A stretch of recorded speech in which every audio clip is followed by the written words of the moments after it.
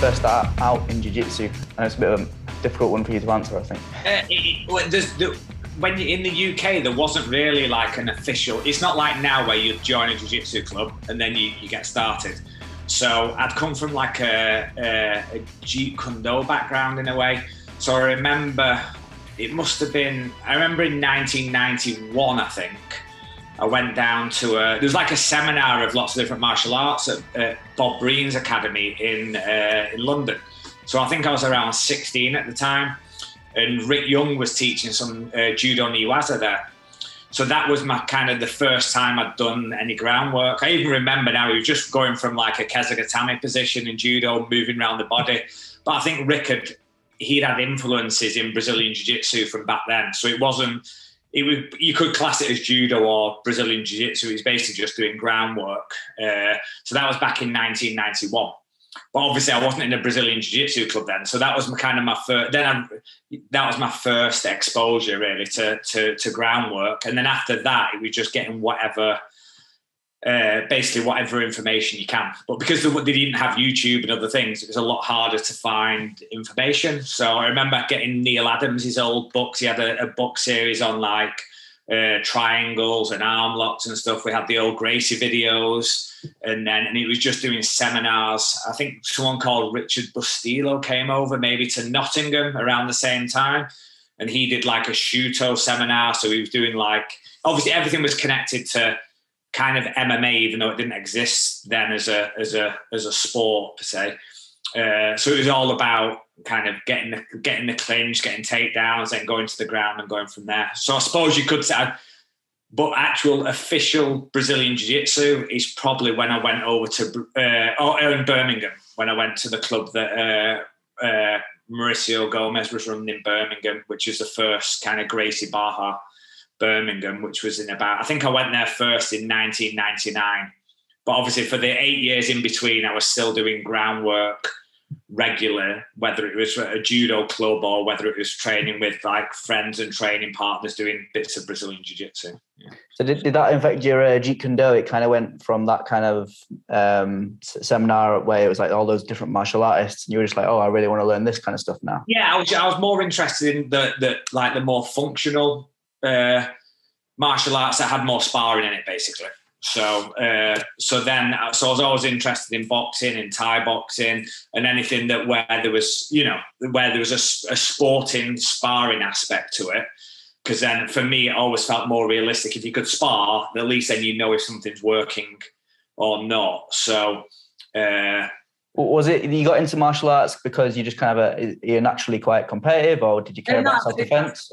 I was playing table tennis one day in the sports centre, and there was some traditional jiu-jitsu, and I'm sure I was probably 13, and I think I saw people like doing a flying kick over someone else, and it just looked quite cool. So and then when I got started in traditional jiu-jitsu when I was 13, and then through that, it was probably like the Bruce Lee, probably Enter the Dragon or something I'd seen, and that got me into Wing Chun. And from Wing Chun, I started to go into Jeet Kune Do, which was, and then when I'd met Rick Young, I realised that, he's an amazing martial artist, and I saw kind of the level he was at even back then in 1991, and that pushed me. And then gradually I got pushed towards Brazilian Jiu-Jitsu, and that became my focus. I thought you were going to say there for a minute, when you discovered self-defense, I was playing table tennis and someone stole my bat and I had to get it back. But now, you might be one of the earliest adopters then, because we spoke to quite a lot of people in the UK now, haven't we? Yeah, we just had Mark Walder and then Paul Bridges as well. But I think they were kind of like 93, 94 UFC time. So you were even predating that back to 91. And we speak to a lot of my members around, students around, like the point you made right at the very beginning, and I think we were rolling then, but there was no jiu-jitsu. Like it just didn't even exist. It wasn't on anyone's radar at all. And what were those times like then? So you were trying to find the videos, you were trying to find the magazines, and how were you practicing? How were you getting your groundwork in? So basically, when I went to Bob Breen's I think it was 2 years running. I think it was, I don't know the exact years. It might have been 91, 92, but it'll be recorded somewhere that. And then I met someone called Mike Gregory, who is, I assume he's still teaching in somewhere on the outskirts of Manchester. So then we started training together, and he'd got influences from catch wrestling. So in the 90s, Eric Paulson used to come over as well. He might even still come over now. So that was in the mid-90s. We'd have Eric Paulson coming over, and some of the Jeet Kune Do guys who would come over had also done some Brazilian jiu-jitsu. So we're getting bits of information from seminars, bits of stuff from cross-training with catch wrestlers. And I was going to judo as well that was near my house. And even then, the judo club that I was going to in Middleton near my house had someone called Neil Eckersley training there, who was kind of famous for groundwork as well. So we're getting bits from everywhere. We had the old videos from Japan of all the shoot wrestling stuff in Japan, and then obviously once the UFC had come out, then you get that information as well. So then it's just putting all the pieces together. But we were still training intelligently. We were, but we didn't have a rule set to so back in. When we were rolling back in, say, 93, 94, we'd be doing heel hooks, and there was no rules of you could neck. We're just doing everything. If you got a submission, you'd just be happy, whether it was a neck crank or a heel hook or whatever.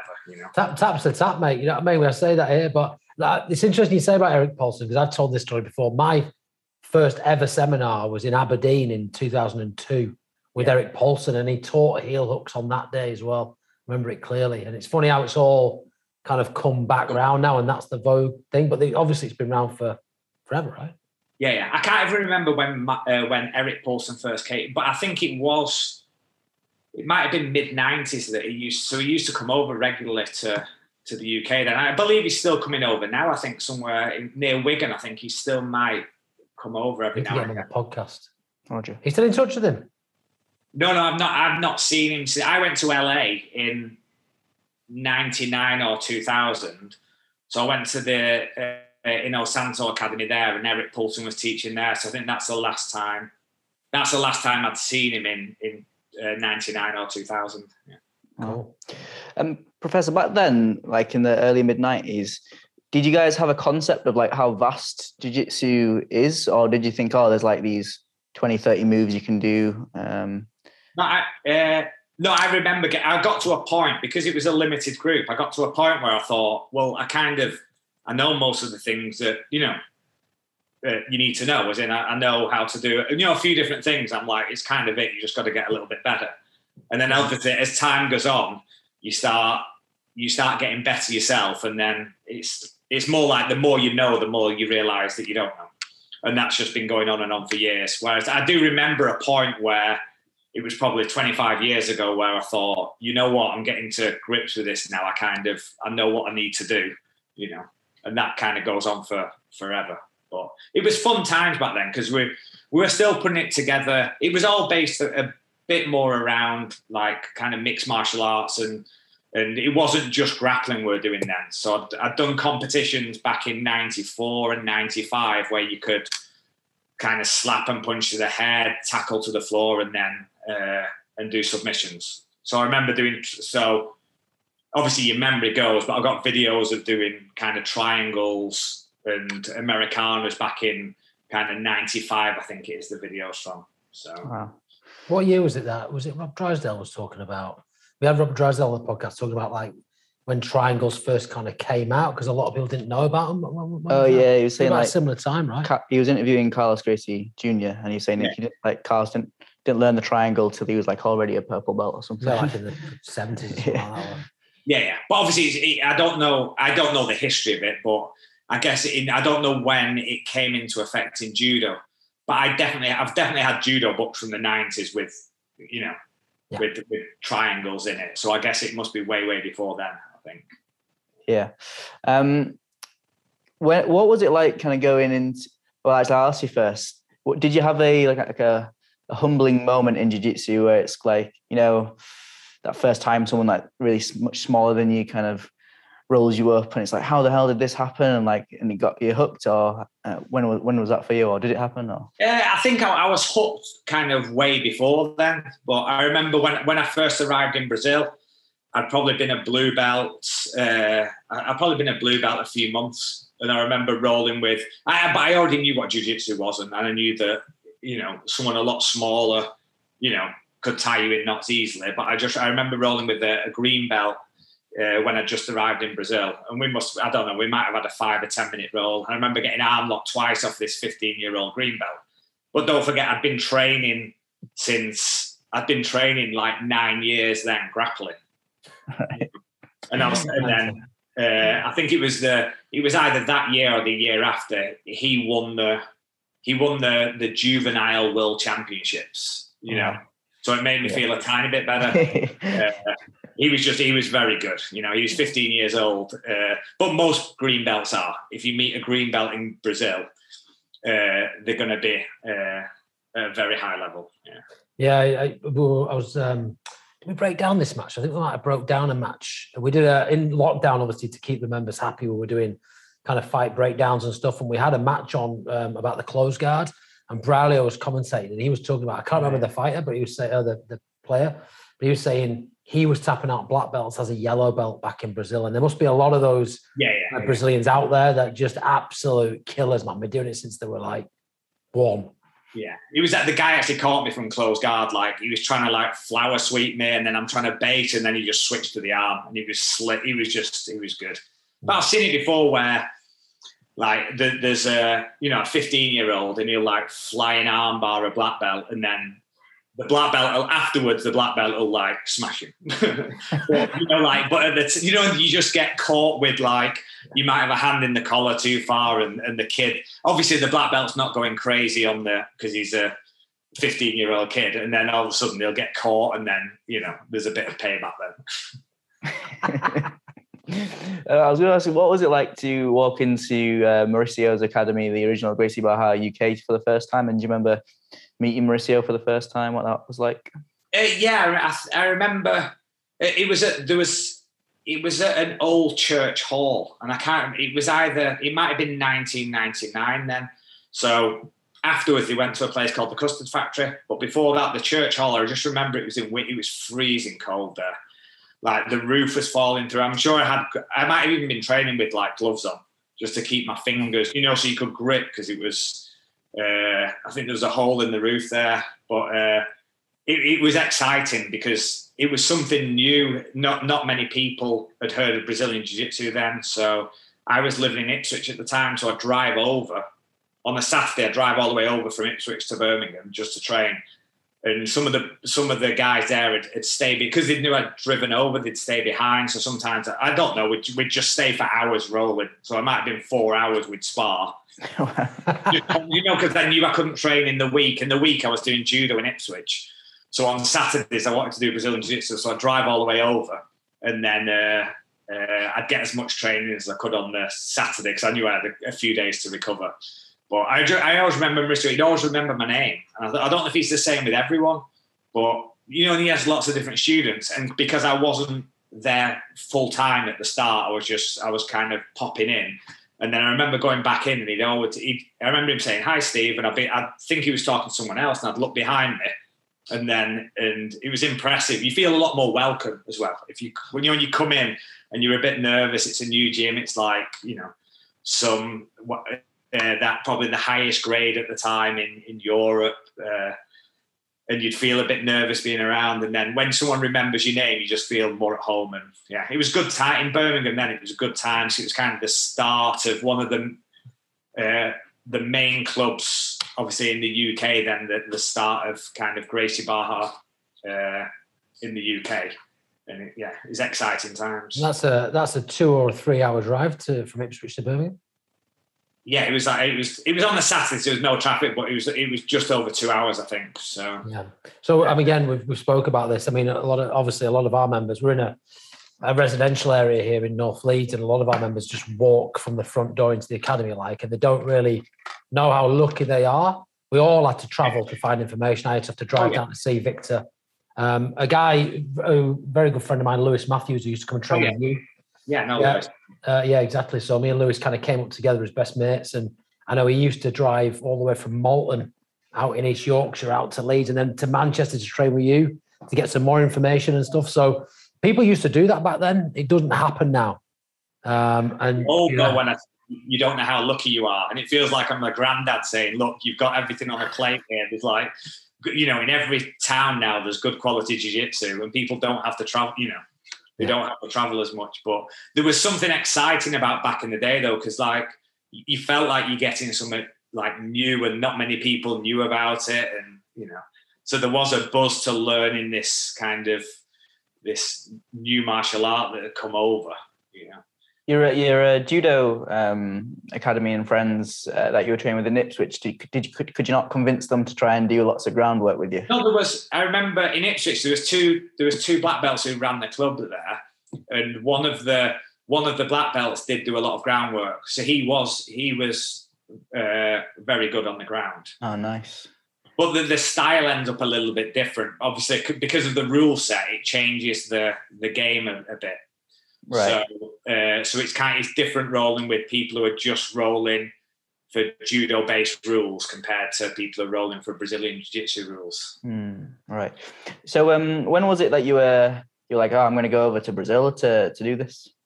I'd left Ipswich and moved to Birmingham, and then was that just to kind of be closer to training? Yeah, just for training. So I quit my job in Ipswich, moved to Birmingham to train. And then and just got like a part-time job in Birmingham just to have enough money to live. There was 6 of us who all trained together, Mauricio had left the UK then. So there was a brown belt teaching in Birmingham, a Brazilian brown belt. So we were all living in the same house. So there was 6 of us living in the same house. All the rooms were rented individually, but we just made it so everyone was in the same place. Awesome. And so we had like the front room matted. Obviously we had the gym as well. So we'd be training like twice a day at the gym, but then for some reason we'd matted the living room as well. This is like the old school. This is absolutely awesome, UK man. Daisy Fresh. Yeah, exactly.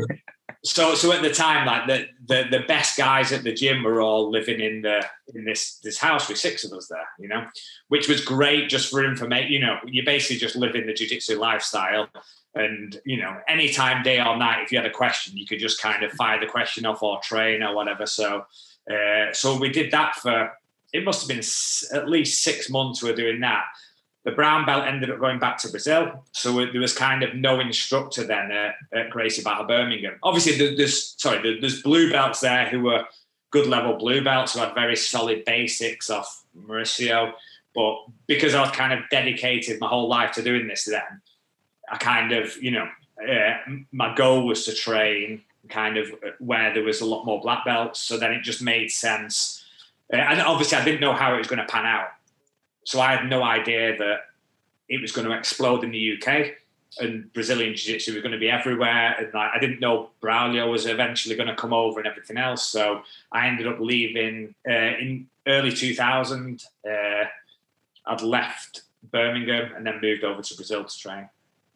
Wow. Some commitment, that. Yeah. And did you have a plan? Like, what was the plan? You were just going to like rock up to an academy and say, hey, I want to train, or what was So when I first went over, because I'd kind of planned this anyway, and then the brown belt who was teaching there had gone back to Brazil. So I went to his gym in São Paulo, or his instructor's gym in São Paulo, in a place called Campinas. And I stayed there for a few months training. And then, but I still wanted to go to Rio, to the main kind of Gracie Barra in Rio. It just made sense because I'd started with Mauricio and it was and there was a big gym and I'd already met people from Gracie Barra. It made sense just to go to the main gym in Rio. So in 2000, moved over to Rio then, got a place to stay. Luckily we found like a little kind of hostel, but in the hostel, it wasn't really a traveller's hostel. It wasn't far from the gym. I think I was paying £70 a month for accommodation, which was like dirt cheap. And then started training full time at Gracie Barra, in the main Gracie Barra like Matrix headquarters. Oh, well, I definitely want to ask you a lot about that. But when you first got there, was there much of a culture shock for you going to Brazil, or were you quite ready for it? I had a clue, because obviously I'd already spoke to Mauricio about it, and I spoke to the other brown belt who was there about like what it's like living in Brazil. But it's like anything. Sometimes it's better just to go over, immerse yourself. I still had a couple of contacts, so I wasn't going out with not knowing anyone. Mm-hmm. And then as soon as I arrived there was a couple of other people from. There's a guy from Canada there, another guy from America. So you soon meet other people who can kind of help you out a little bit as well. So then it was just a slow process and of learning Portuguese and getting used to the Brazilian culture. I managed to get a job there teaching English as a second language. And then you kind of moved out of the hostel, managed to get an apartment, and then I kind of settled. It was like I was settled in Rio, and I could have literally stayed there permanently forever, How long did it take you to learn Portuguese? I'd learned a tiny bit before I went, but just like days of the week, a few numbers, and then when I'd got there, it was okay speaking. After like 6 months or so, you could kind of get away speaking one-to-one with someone. But obviously, it's completely different. If you go to a restaurant and there's music playing in the background and there's 10 people around the table and the Brazilians love to talk over each other. So everyone's kind of fighting to talk. And then it's hard work, and then you'd be sat around the table and someone would go, Steve, you're a bit quiet tonight. And I'm like, listen, by the time you've figured out what the conversation's about and then you figure out what you're going to say, and then the conversation's moved on and people are like, why aren't you saying anything? I'm like, I'm literally trying to just keep up with what's going on. My brain's going. And it gives you a headache. You end up with a headache just trying to, but obviously over time that gets better and better over time. And I was still socialising there was still lots of people who'd come over and train. When I'd rented the apartment, I was renting rooms out to other people who had come over to train jiu-jitsu. So I was still spending, it wasn't just Brazilians I was hanging out with. So I was speaking English part of the, probably half of the time, and speaking Portuguese the other half of the time. And Steve, sorry, mate, I don't want to date you here, but how old were you then when you went out there? 25. Yeah. Wow, okay. I was 25 when I went out, and then I stayed there for 8 years. Was there anyone back home kind of telling you, like, Steve, what you're doing? You need to get a job and settle down, mate? Every time I came back, because I don't know when, at some point, house prices started to boom in the UK, but obviously I wasn't here then. I don't know if that was in the early 2000s, was it? Mid-2000s, mate, yeah, because I bought my first house in 2001 for dirt cheap, but mid-2000s you start to go. Yeah, so I remember then I was coming back and everyone's like, oh, I'm glad I bought a house then because prices have boomed and people are talking about pensions and how this, and I'm thinking, life's good, but I have nothing, Yeah. But then I just, if life's good, I think it doesn't matter. Nothing else matters. If you speak to so many people who've got so many problems. And when I was in Brazil and I was enjoying my life there, I always thought, you know what, even if I have to, if you had a planned retirement for 60, then I'd be like, I prefer to spend 8 years in Brazil and I'll retire when I'm 68 and I'll work, if I need to work longer in the future, I will do. But while I was 25, I thought I may as well. I was still working in Brazil, but I was just making enough money to live on. But that's all I needed, That's worth pausing on there because I think that's really profound what you've just said. Yeah, a lot of people could learn a lot from that. I think a lot of people are ground down in jobs that they don't particularly enjoy, and they're kind of on this hamster wheel aiming for 60, like you say. Actually, there's some real strength and power in trying to say no to that and following your dreams and your passions like you did. So really, really strong message, that, Steve. Thanks for that. Yeah. I think that's the same with the retirement. Everyone looks at this point and they look forward to this future point, and then when they retire, they're like, if you want to do sport, usually your body's a little bit, if you wanted to do jiu-jitsu, you're not going to wait till you're 60 to do jiu-jitsu. That, starting out as a white belt is doable, but it's going to be tough when you're starting later as well. And just your whole body, your health and everything else. So I thought, if you're going to enjoy, I just thought, if I'm 25, I'll enjoy a big chunk of my life now. And I'll be, and you can always deal with the rest later. Things always, things will fall into place if you're motivated enough to do things. But obviously I was still working in Brazil. I just wasn't, I'd literally work enough hours just to get enough money so I could pay the gym, maybe go out one night on the weekend and then have enough money to live and eat, For sure, yeah. Tell me about walking into Gracie Barra HQ for the first time and your first session, if you remember it, of course. I can't even remember my first set. It's all gone a bit blurred now, so I don't even remember. I don't remember the first day I walked into the main Gracie Barra. But I did have a friend there from. There was an English friend as well who was over at the time.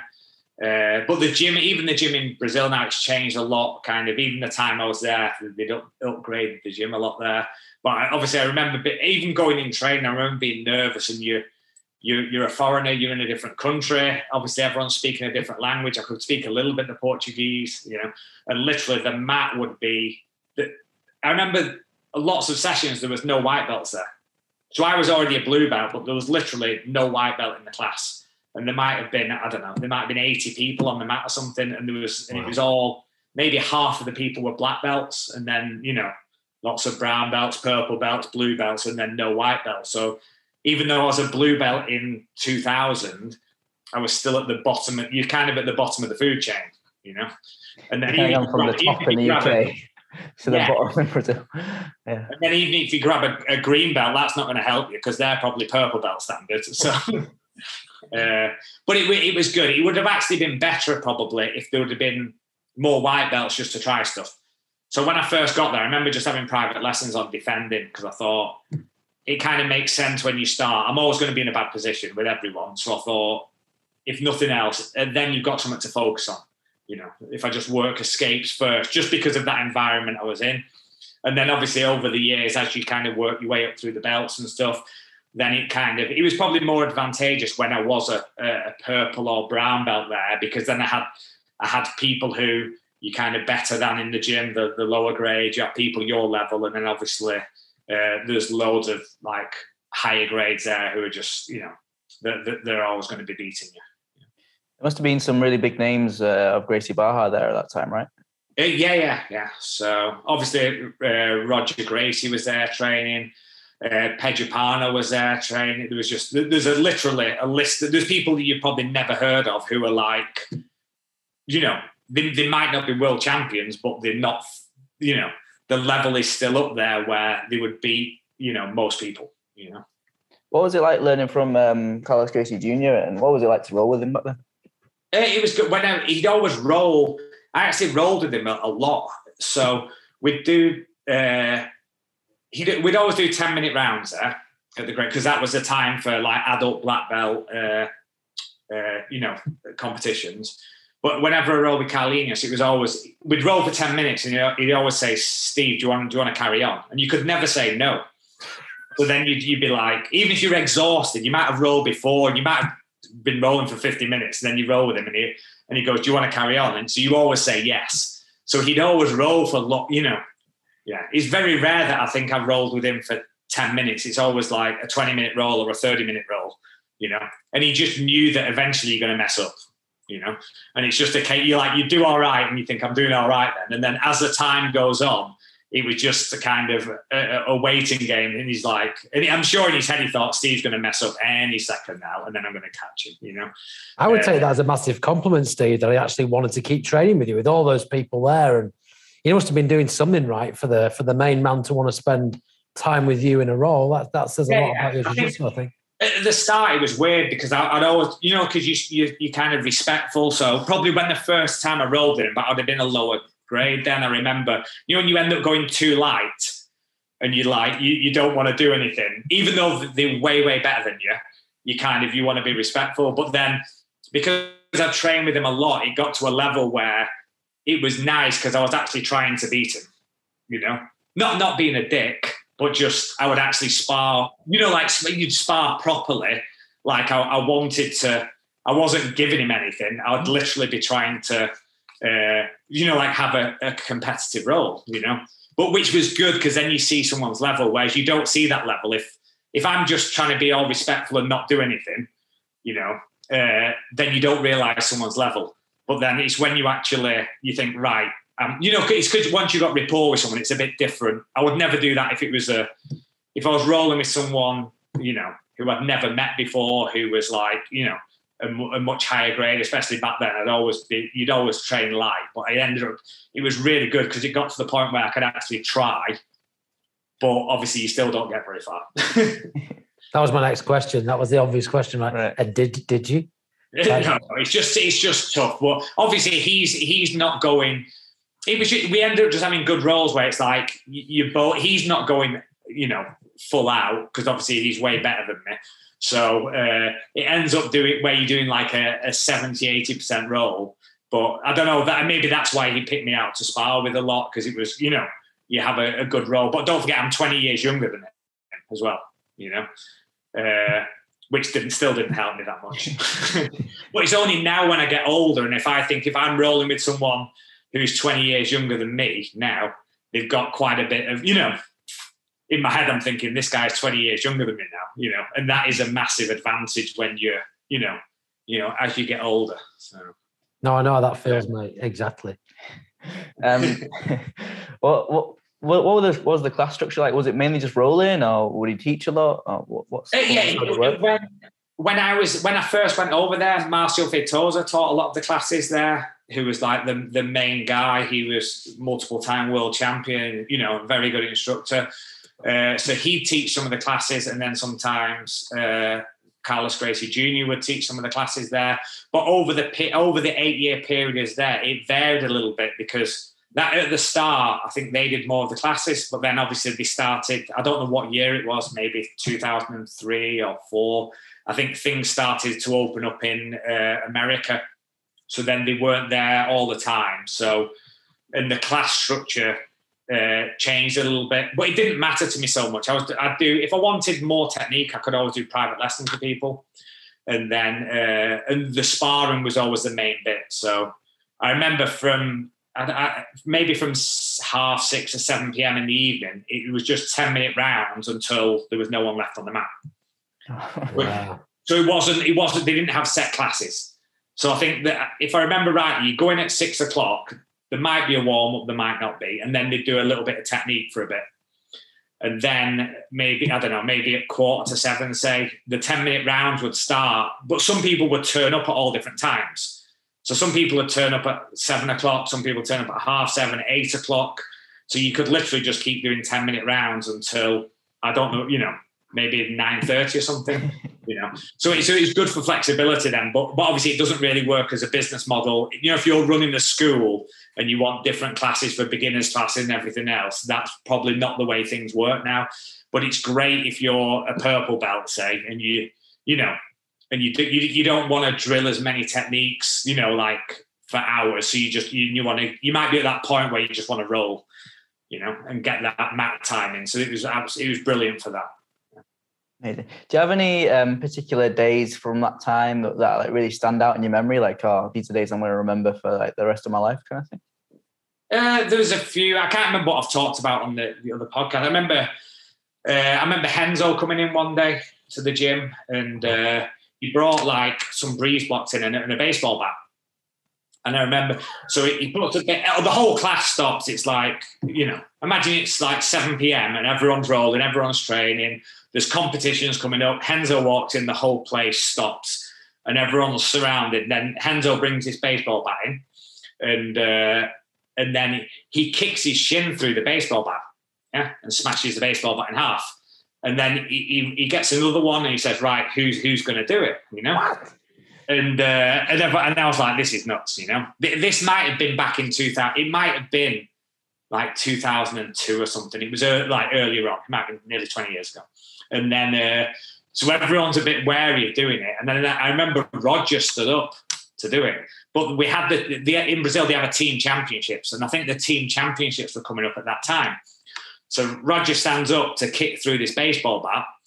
And then Carlos Gracie Jr. is like, "What are you doing? The team championships are coming up next week. We don't want you, breaking your leg. Well, you don't want you breaking your leg anyway, And then Henzo must have done something where, I don't know if the bat was oval shaped or not, so he tweaks it. So you end up kicking through the thin part than the thick part. And because it was Roger, he kind of tweaked the baseball bat a bit. And I think Roger did come up, kicked it and snapped the baseball bat in half. But Henzo was obviously tweaking the baseball bat. So you've got a thicker part of it, and someone comes up and they're going to bust the leg. But it was all good fun. Yeah. But there's far, I think every time I speak to someone, I remember something different, or a different memory comes up from kind of back in the day, you know, which is good.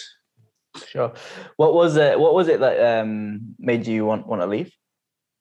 I think I got my black belt in January 2007, yeah, and then which was always kind of not specific goal to I want to get my black belt and leave, but obviously by the time when I got my brown belt, I thought it's stupid to leave kind of before I get my black belt when I was already set up there. I was living there. I had a job there, an apartment, and everything was going well there. So I thought there's no point leaving before I get my black belt. So got my black belt in January 2007, and then I thought I want to compete a bit as a black belt.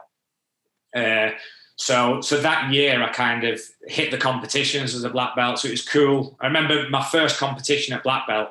It was a state championships, and I think there was 8 people in the category, and I managed to get to the final of my first competition as black belt, which is nice because even though you get your black belt, there's always doubts, like because there was brown belts in the academy who I sure were smashing me, you know. So you get your black belt and you're like, but there's other people who are better, you know. And so it was nice to get to the final. I still remember there was 3 people. I think they just started the 3 referees. The 2 corner people and the referee. So, and I think it was only for black belt finals or something. So I remember it's weird things stick in your head. I remember having 3 referees, and I was just excited that there was kind of 3 referees on the mat, you know. But unfortunately, the guy in the final was good, and so I lost the final. But I was just happy to kind of, you know, that I got to the final in my first comp at black belt. So I ended up staying kind of just over a year after getting my black belt, just to compete a lot more and to carry on training at black belt as a black belt, really. And then I think I was at a crossroads where if I didn't leave Brazil, I felt like I was going to stay there forever. I needed to make a decision because I didn't want to teach English forever. Obviously, you can't open you can, but it's a lot more difficult opening a Brazilian Jiu-Jitsu gym if you're in Rio and there's so many high-level guys there. I'm sure it's doable, but you've got a lot of competition there.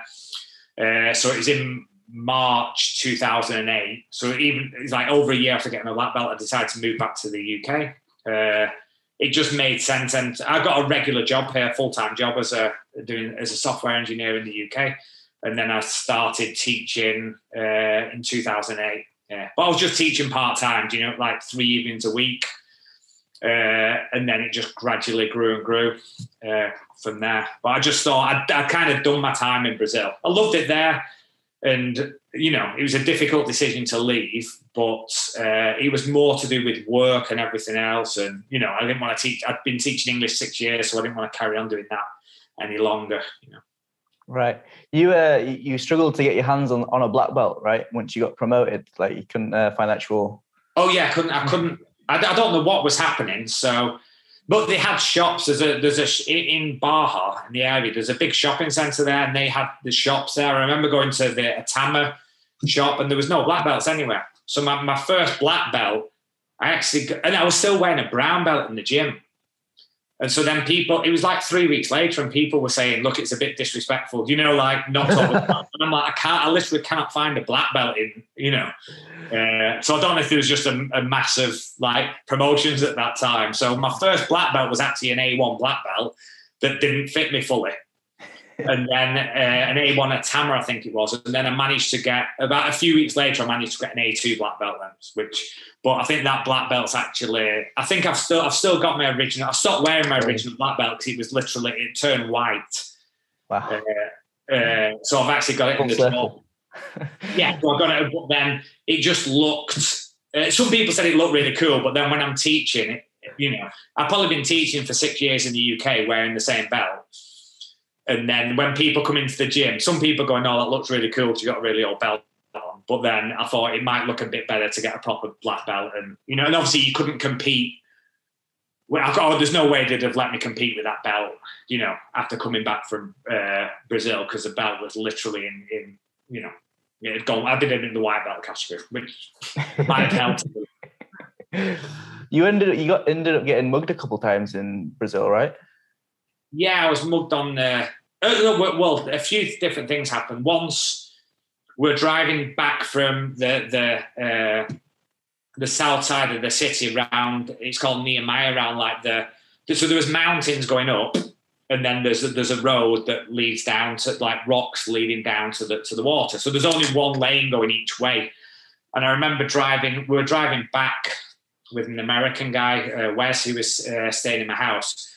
And I'd like half fallen asleep in the car. It must have been about 5 p.m. or something. I don't even know what we'd been doing there. And then the police sirens were going, and I had told him to go a different way. When you hear too many police sirens, it's never good. And I remember the police car swerved in front of us and pulled over. So we had to stop behind the police car. But there's only 2 lanes. So then the police are hiding behind our car, firing up the mountain, and then there's people on top of the mountain firing down at the police. So we're kind of hid underneath this, and we can hear the gunfight, and it was automatic weapons going off. So I'm literally hiding in the bottom of the car in the front seat, Wes is he wants to reverse the car. He needs a 3-point turning because we couldn't go forward. But all the traffic on the other side, no one wants to stop. So on this road that's probably 30 mile an hour road, all the cars on the other side of the road are obviously doing about 70 because they're driving past gunfire, so they're not going to leisurely drive past. So eventually, it must have took him about 30 seconds to 3-point turn it and then drive back the other way. But it was a weird feeling because even though you're not, it's not like you're in a fight where you're getting hurt, but because you can hear the gunfire, you just know that if one of those bullets goes wrong, you're in trouble, Especially when you can see the police kind of hiding behind our car, firing up. I was like, that's not, I've never done that. Yeah. And then, we basically we headed back into the south side of the city then, but there was no way of getting back to Baja because it had just caused chaos in the city. So we just went out and got drunk. We're just, it was like a Tuesday night or something. And I remember going, we need to find a bar, and we just, I think we stayed out till like 3. I was just happy to be alive, and I was like, I don't go out enough. We're gonna have a blowout, and I'm just happy to be around. Awesome. Yeah. When you got back to the UK, when was the transition from kind of doing your software engineering to full-time coach? It was gradual. So I'd started as the gym was getting busier. It was working out all right for a bit, and then as the gym was getting busier, I don't know how long I think I worked as a software for 8 years nearly, but I'd cut my hours down. So instead of 5 days a week, I'd cut it down to 4 days a week. Then I was working 3 days a week. And because once you get to know how you're doing your job, obviously you could do a bit of admin. While I was working, I could do some of the club admin, during when I was doing my daytime job. But because I was getting my daytime job done, no one really cared. Everyone knew I was running another business, So it kind of worked out all right, working 3 days a week and running the gym. But then obviously, I don't know, Brazilian Jiu-Jitsu kind of exploded, in the last few years. So it got to a point where it was kind of silly to be doing 2 jobs. I needed to focus more on the gym. Yeah. Right. I imagine it would have been easy for you to have set up a Gracie Barra originally. Was there a reason you wanted to split apart? There was already a Gracie Barra Manchester set up, you see. Right. And at the time, I remember, because I'd spoken to Carlos Gracie Jr. in Brazil, but it wasn't as organised as it is now. I don't even think, so to set a gym up, it wasn't like it is now with all the structures and everything else in place back in 2008. So there was already a Gracie Barra set up there. And when I'd left, I'd not really spoke to him in detail about what to do. So when I come back, I didn't want to tread on their toes by opening, and I don't even know, I can't remember who was running the Gracie. The Gracie Bar at Manchester had been around, I think, from 2004 maybe, or I don't know if Legato set it up or... I think Legato set it up, Stephen. I think Lucio Sergio was teaching. Yeah. So I've known them both in Brazil. But I think when I was still in Brazil, Legato had set up, this is before Lucio Sergio came over, it was Legato who'd set it up originally.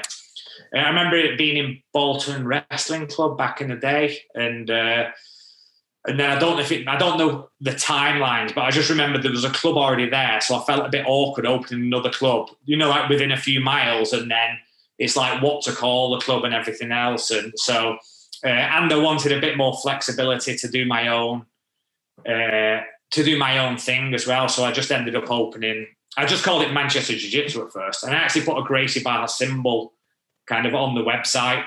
But then obviously as things got more structured in Gracie Barra, then obviously I took the Gracie Barra symbol off the website just so I'm not like causing any problems with anyone. And then I did a poll just to see what I should call the gym, you know. And then I just ended up, I come up with some horrendous ideas. Someone come up with Stealth BJJ, and then I just did a poll, and Stealth BJJ got the most likes at that time, so I just went with that. So it wasn't even my idea of a name. I just went with kind of what the majority thought, and that was the best of a bad bunch, really. Nice. What was the vision for Stealth? Like, what did you want it to be beyond just kind of a jiu-jitsu club? It was. I just wanted it like a place where everyone could come and train. I didn't want it too formal. Where so even now in the classes now that there's lots of open mat times where people could, like I said in Brazil, you could come in at 6:30 and you could just roll till 9:00. But obviously, it's finding a balance between running a business and having enough people paying, you know, where some people have hourly slots for classes. But so I still needed that, and I didn't want to run it like it was run in Brazil where there was no beginners classes and everything else. So I was trying to find a balance between a relaxed environment and still having formal classes where, you know, you still got your beginners classes and you still got your technique classes. But at the moment, people can come into the gym at 5:30 in the evening, say, and then because we've got a big space. Even while the kids' classes are on, we've got a separate room with over 3,000 square foot of mats. So adults can just come in and roll for like an hour and a half before class. And then, you know, then there's a class 7 to 8. And then in the evening, you know, then at 8:00, there's more rolling as well. So it just gives people that flexibility to kind of arrange their own training without having it too formal in a way. Yeah. Right. Nice. For you, you're a 4th degree black belt, right? Yeah. For you now, what's the most rewarding part of doing jiu-jitsu for you? Rolling, because I've literally had injuries, and I rolled this morning and it was great. It's just nice to be, you know, like you get little injuries on, you know, there's obviously, I don't know if it's partly my age and partly the length of time that I've been doing jiu-jitsu. So I don't know if someone started when they're 40, I don't know if they've got more kind of leeway with injuries that, you know, or I don't know if it builds up over the years. So if you train for like, I don't know, if someone's trained for 40 years, they've got 40 years of jiu-jitsu based injuries, and then it gets worse. But I still enjoy rolling, you know. So you forget sometimes if you've had a bit of time off with injury, and I still love teaching, I love helping other people, and that's obviously, even though it's my gym, it's still my hobby as well. But then when you get back to rolling, then you realise how much you actually, if you've had like a few months off rolling, then you come back again, you realise that's your passion and that's what got you into it, you know. So right.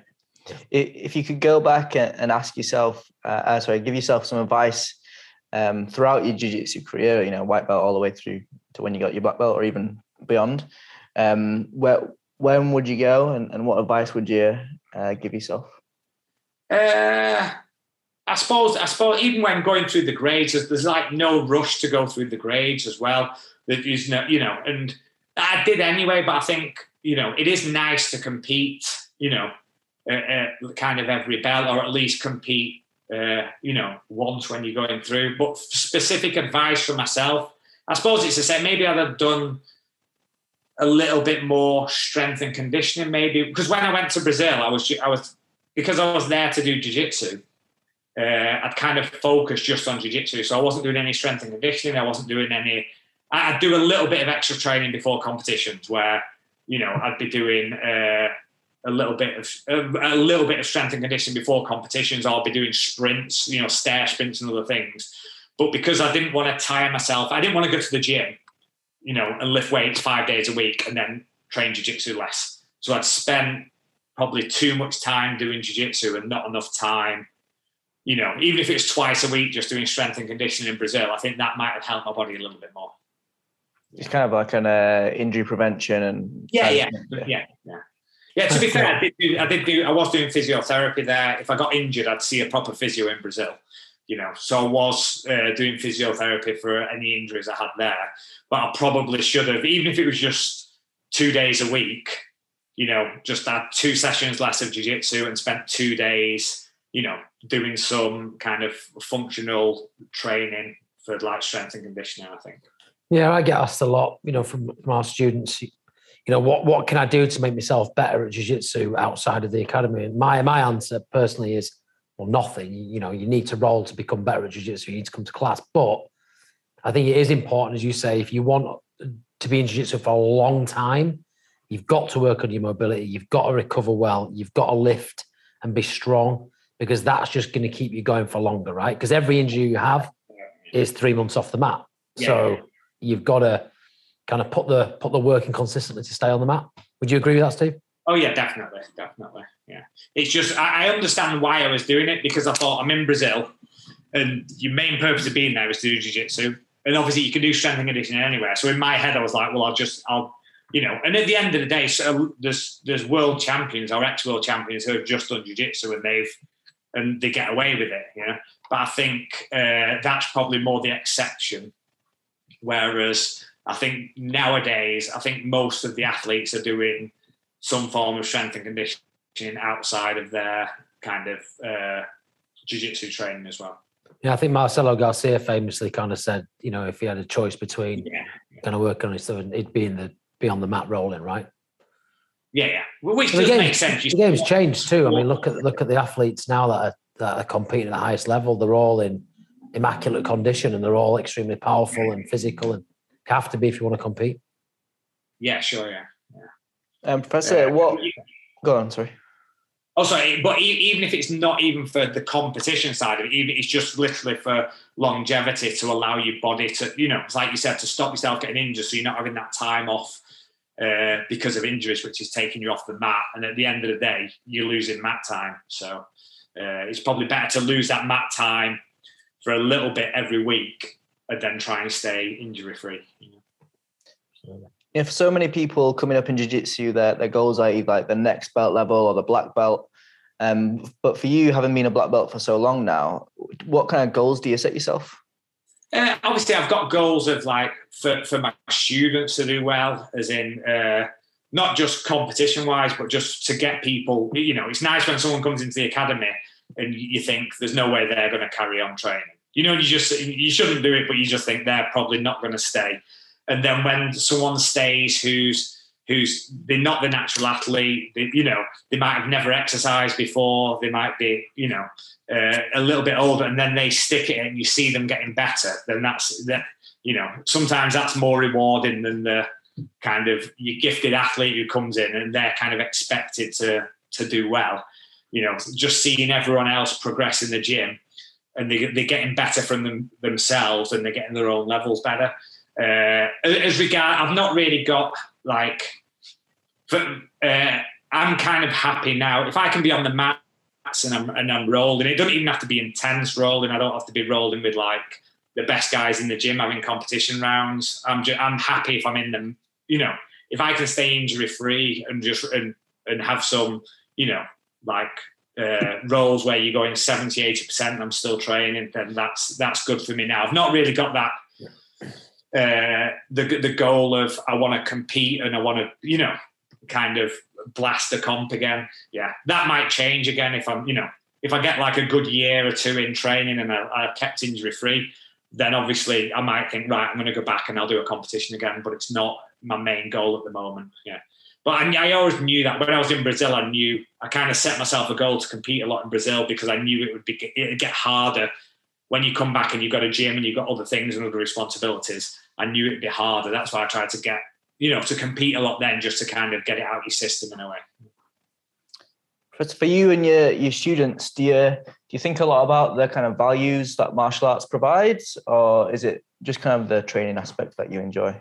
It's both. In the gym, you constantly, obviously there's still, I'm there to teach people kind of martial arts and how to get better at jiu-jitsu and stuff.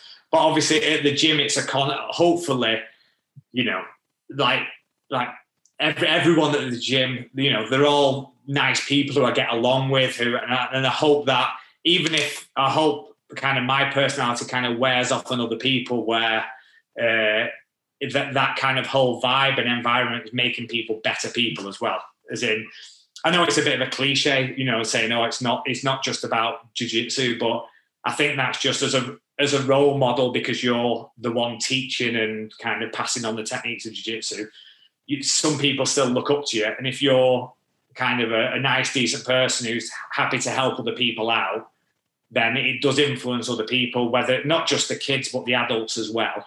So if someone comes into the gym and they're being a dick, they should feel like, look, they're doing something wrong. And then that whole ethos of helping other people out and everything else, hopefully, comes across and creates a better training environment for everyone that's more inclusive and, you know, and allows everyone to have that, you know, because everyone's got problems in the day-to-day life, and it's nice to come together in the jiu-jitsu world and, you know, and people can forget about the problems, not have problems on the mats, have a nice environment where, you know, obviously there's always some little bits of politics and things going on, but, you know, we try and stay out of that as much as possible and have that time so people have got an environment where they can forget all the other problems. There's no issues with jiu-jitsu. They can come in, train, make friends, you know, and then leave hopefully feeling a little bit better. Yeah, absolutely. And for you, having had so many, you know, great instructors, what is it for you that makes someone a good instructor or a great instructor? I think over the years it's hard because lots of people have given, you know, I've trained with so many different people who've shown me, you know, so many great things. I think like sometimes some instructors are just good. They just connect with you better, you know. So their way of teaching might just connect with my way of learning, and then some people might show more concepts. So they instead of just techniques, they're showing something that goes across the whole board of jiu-jitsu, where, you know, you're not just learning one technique, you learn lots of other things. Some people, you might have a problem in a position and they just might have the perfect solution. Like, I mean, there's positions where there might be 10 things you can do, but only one of those 10 is going to work for me. And then one person might give me that 1 out of 10 that works for me, and I think they're the best instructor. But it's only because that's what, you know, I might lack flexibility, so I can't do, you know, 4 of the solutions to the problem, whereas someone might have a solution that just fits my body type and, you know. So I think a lot of it depends on kind of that connection between student and instructor as well. Amazing. Well, I'm kind of going to wrap this up, but with like this last question, if that's okay, Professor. Yeah. I was just wondering, what we usually ask people is we've had a great time talking to you, and if you could point us towards someone in the jiu-jitsu community worldwide, they could be well known or not known at all, really, just as long as they've got an interesting story to share.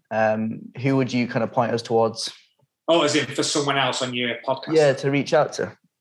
I don't know. There's lots of. I'm trying to think.